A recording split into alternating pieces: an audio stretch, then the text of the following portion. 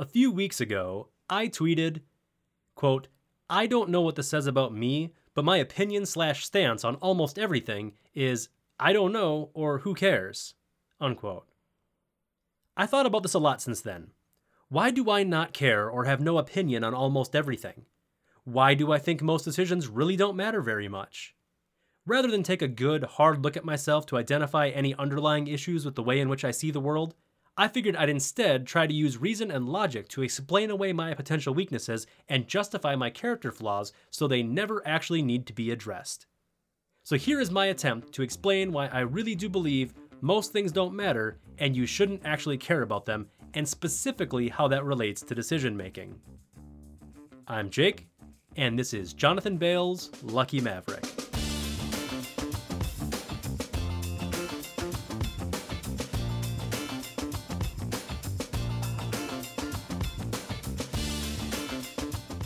Many of life's decisions, and maybe most, don't matter. The majority of the information people assess doesn't matter, but also the choice that's made itself doesn't matter. I mean this in the typical way you might expect, which is just that the consequences of the decision are trivial. Should you have sausage or bacon for breakfast? Who cares? But I also mean it in another important way too, which is that many decisions are actually coin flips or pretty close to coin flips, and it just doesn't matter what you pick.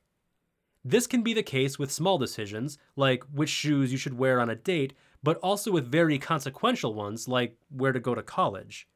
Yes, which college you choose probably matters a lot, but once you've put a certain amount of time into selecting a school, there are diminishing returns on putting in more effort. If two options seem equal, they probably are. That doesn't mean the results will be the same. Rather, the EV, expected value or probability times payoffs, of the decision is roughly the same on both sides at the time the decision is made, and it'd be dumb to keep analyzing every aspect of the decision in the same way you wouldn't overanalyze a coin flip. You could have $1 million riding on a coin flip, very consequential results, and the decision to choose heads or tails still doesn't matter. You can only know so much before making a choice. This uncertainty in decision-making and the subsequent randomness in life, of which I think there is more than even most people who talk about randomness believe, means we're probably not as good at making individual decisions as we think. But we can still improve mightily in improving the overall outcomes of our decisions. How can this be?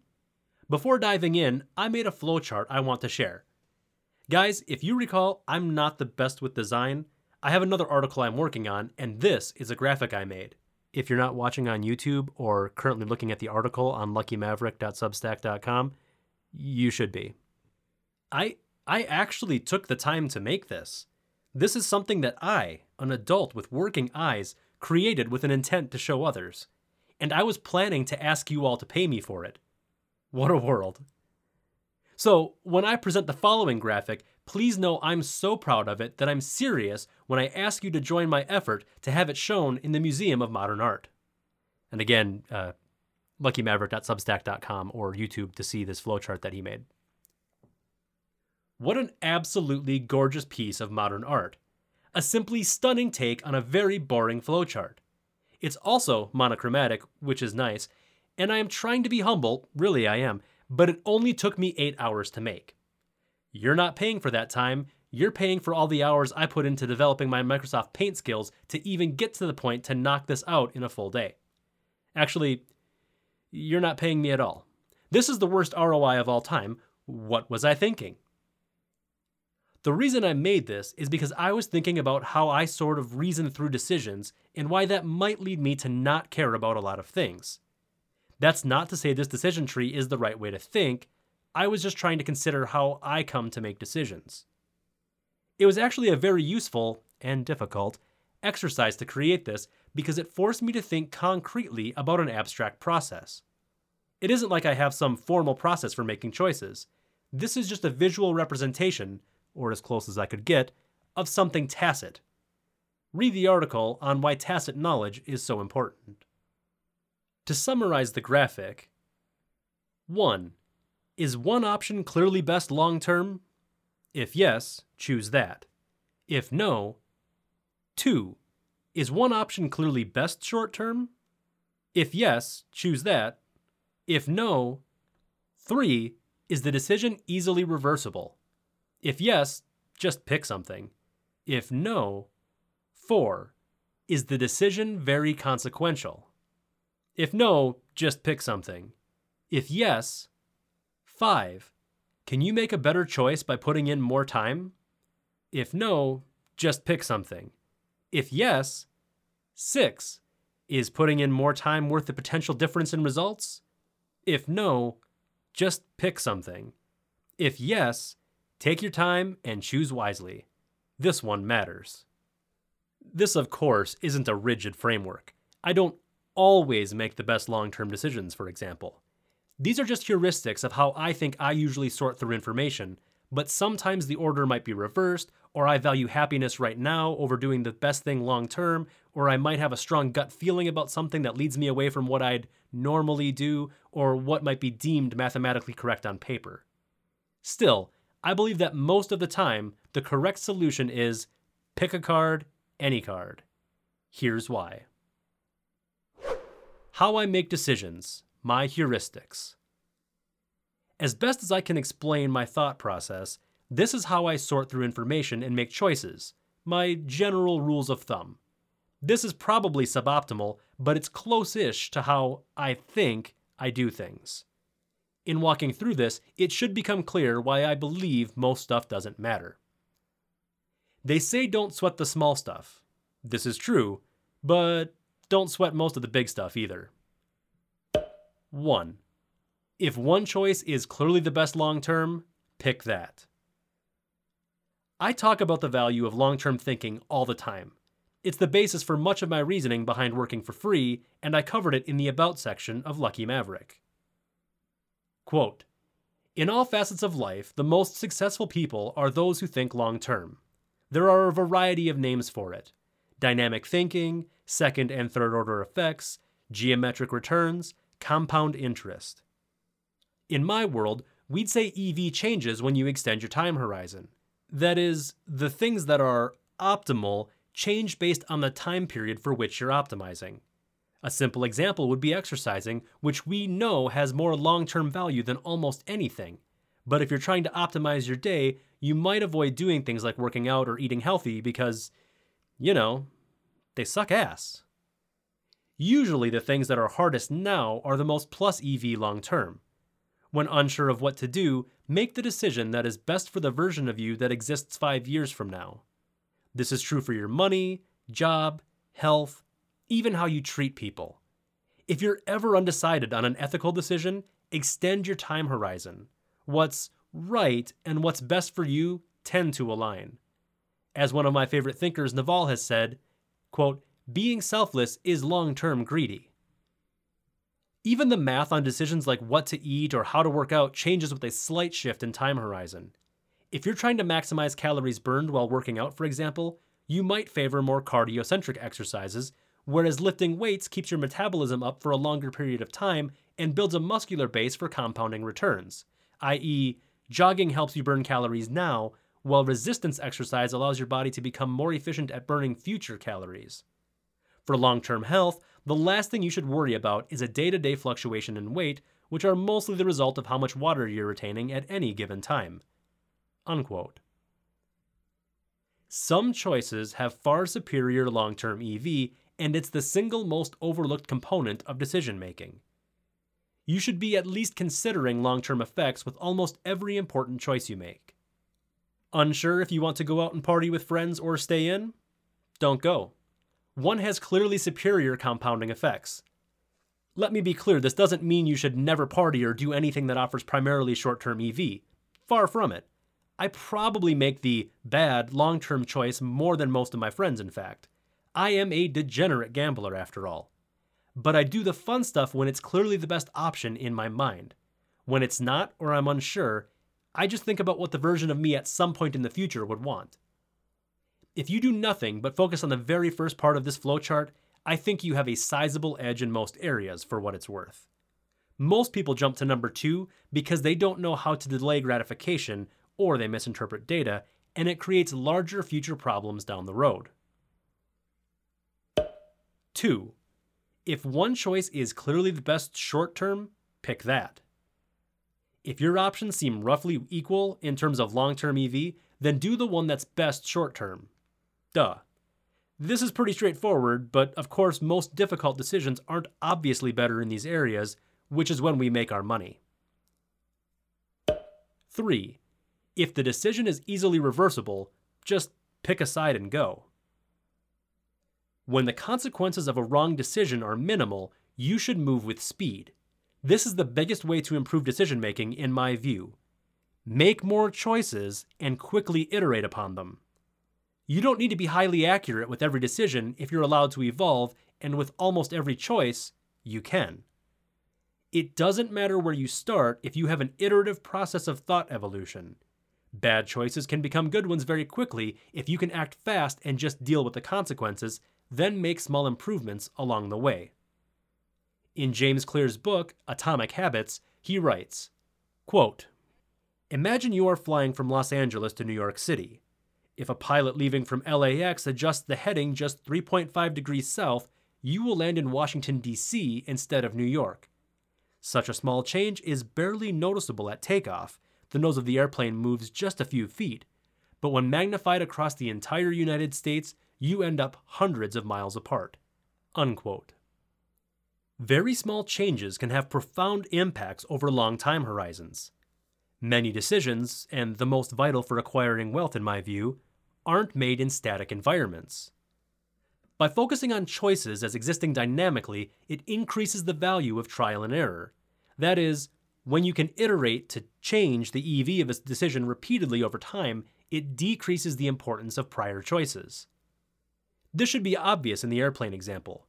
Would you rather be on a cross-country flight with a pilot who spends countless hours attempting to calibrate the most precise takeoff angle but can't make adjustments along the way? Or one who just sort of takes off in the general direction of New York but can make unlimited adjustments? Yeah, the second one. Does the takeoff have a giant impact on where you end up? Only if there's no iteration along the way. For most of life's choices, you get to make small changes. You have the opportunity to learn via trial and error, and that's far superior to wasting time. As an example, let's say every choice you make in a given period takes 10 minutes and comes with a 50% probability of success. Now let's say you can improve those odds to 75% with 10 more minutes of work, with the payoffs of both choices unaffected. Should you do it? Well, assuming you're just trying to maximize EV, no, you shouldn't. Firing 100 shots at a coin flip results in 50 wins, on average, meaning if you're taking only half as many shots, you need to improve your odds of success to 100% to generate the same EV. I've simplified this for the sake of argument, but you get the idea. Most decisions aren't made in static environments, and there's an opportunity cost to everything you do, so very often you're better off just moving quickly with guesses as opposed to making more precise predictions. But to do that, you have to be okay with letting go of control and knowing the probabilities will work out in your favor in the long run. The key here is that the decision is reversible.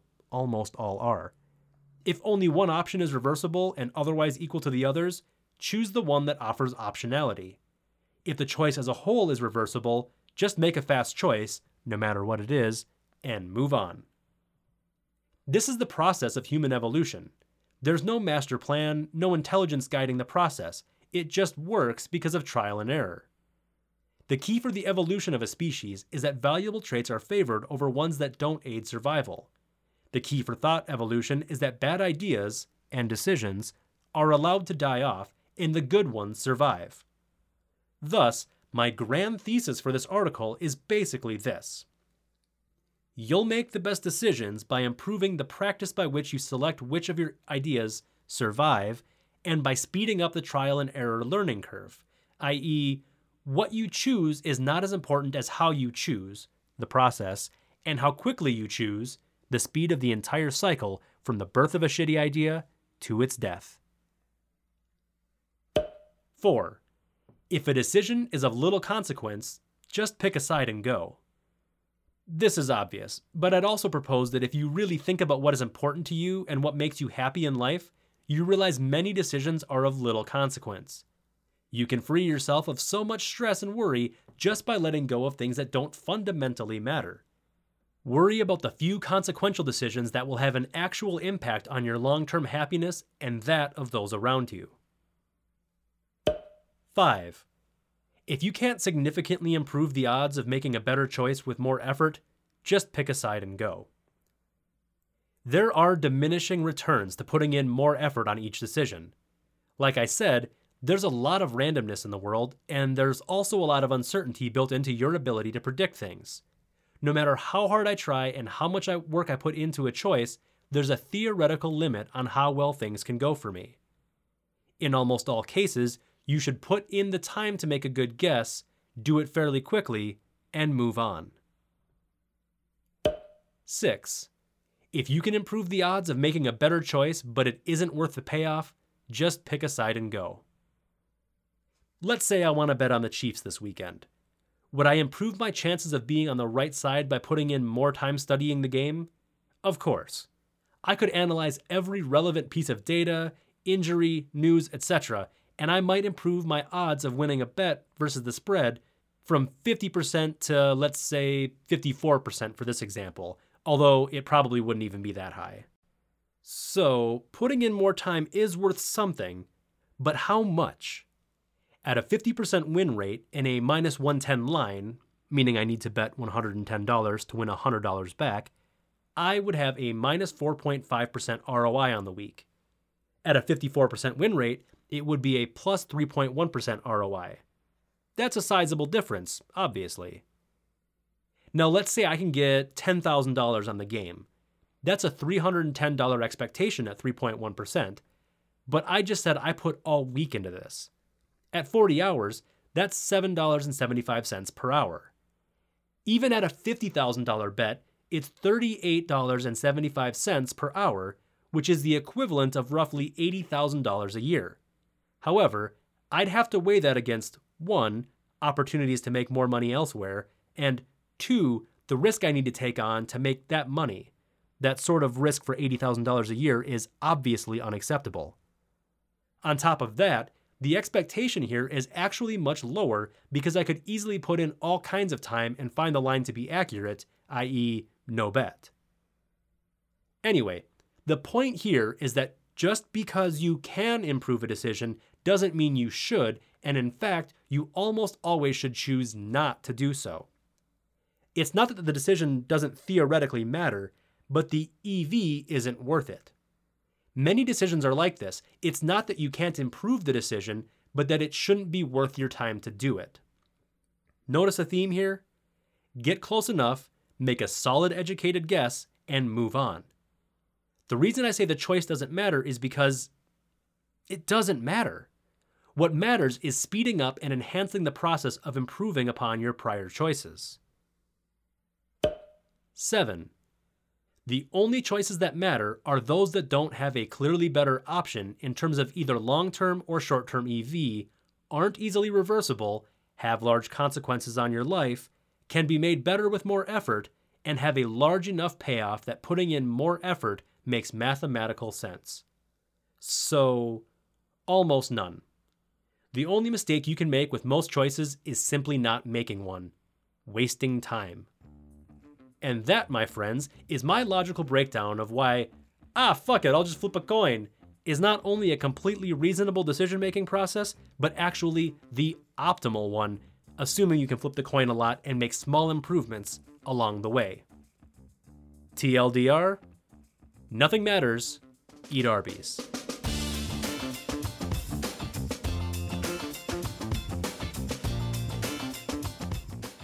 Thank you for joining us for this episode of Lucky Maverick. If you haven't yet subscribed, we can be found on iTunes, Spotify, and YouTube.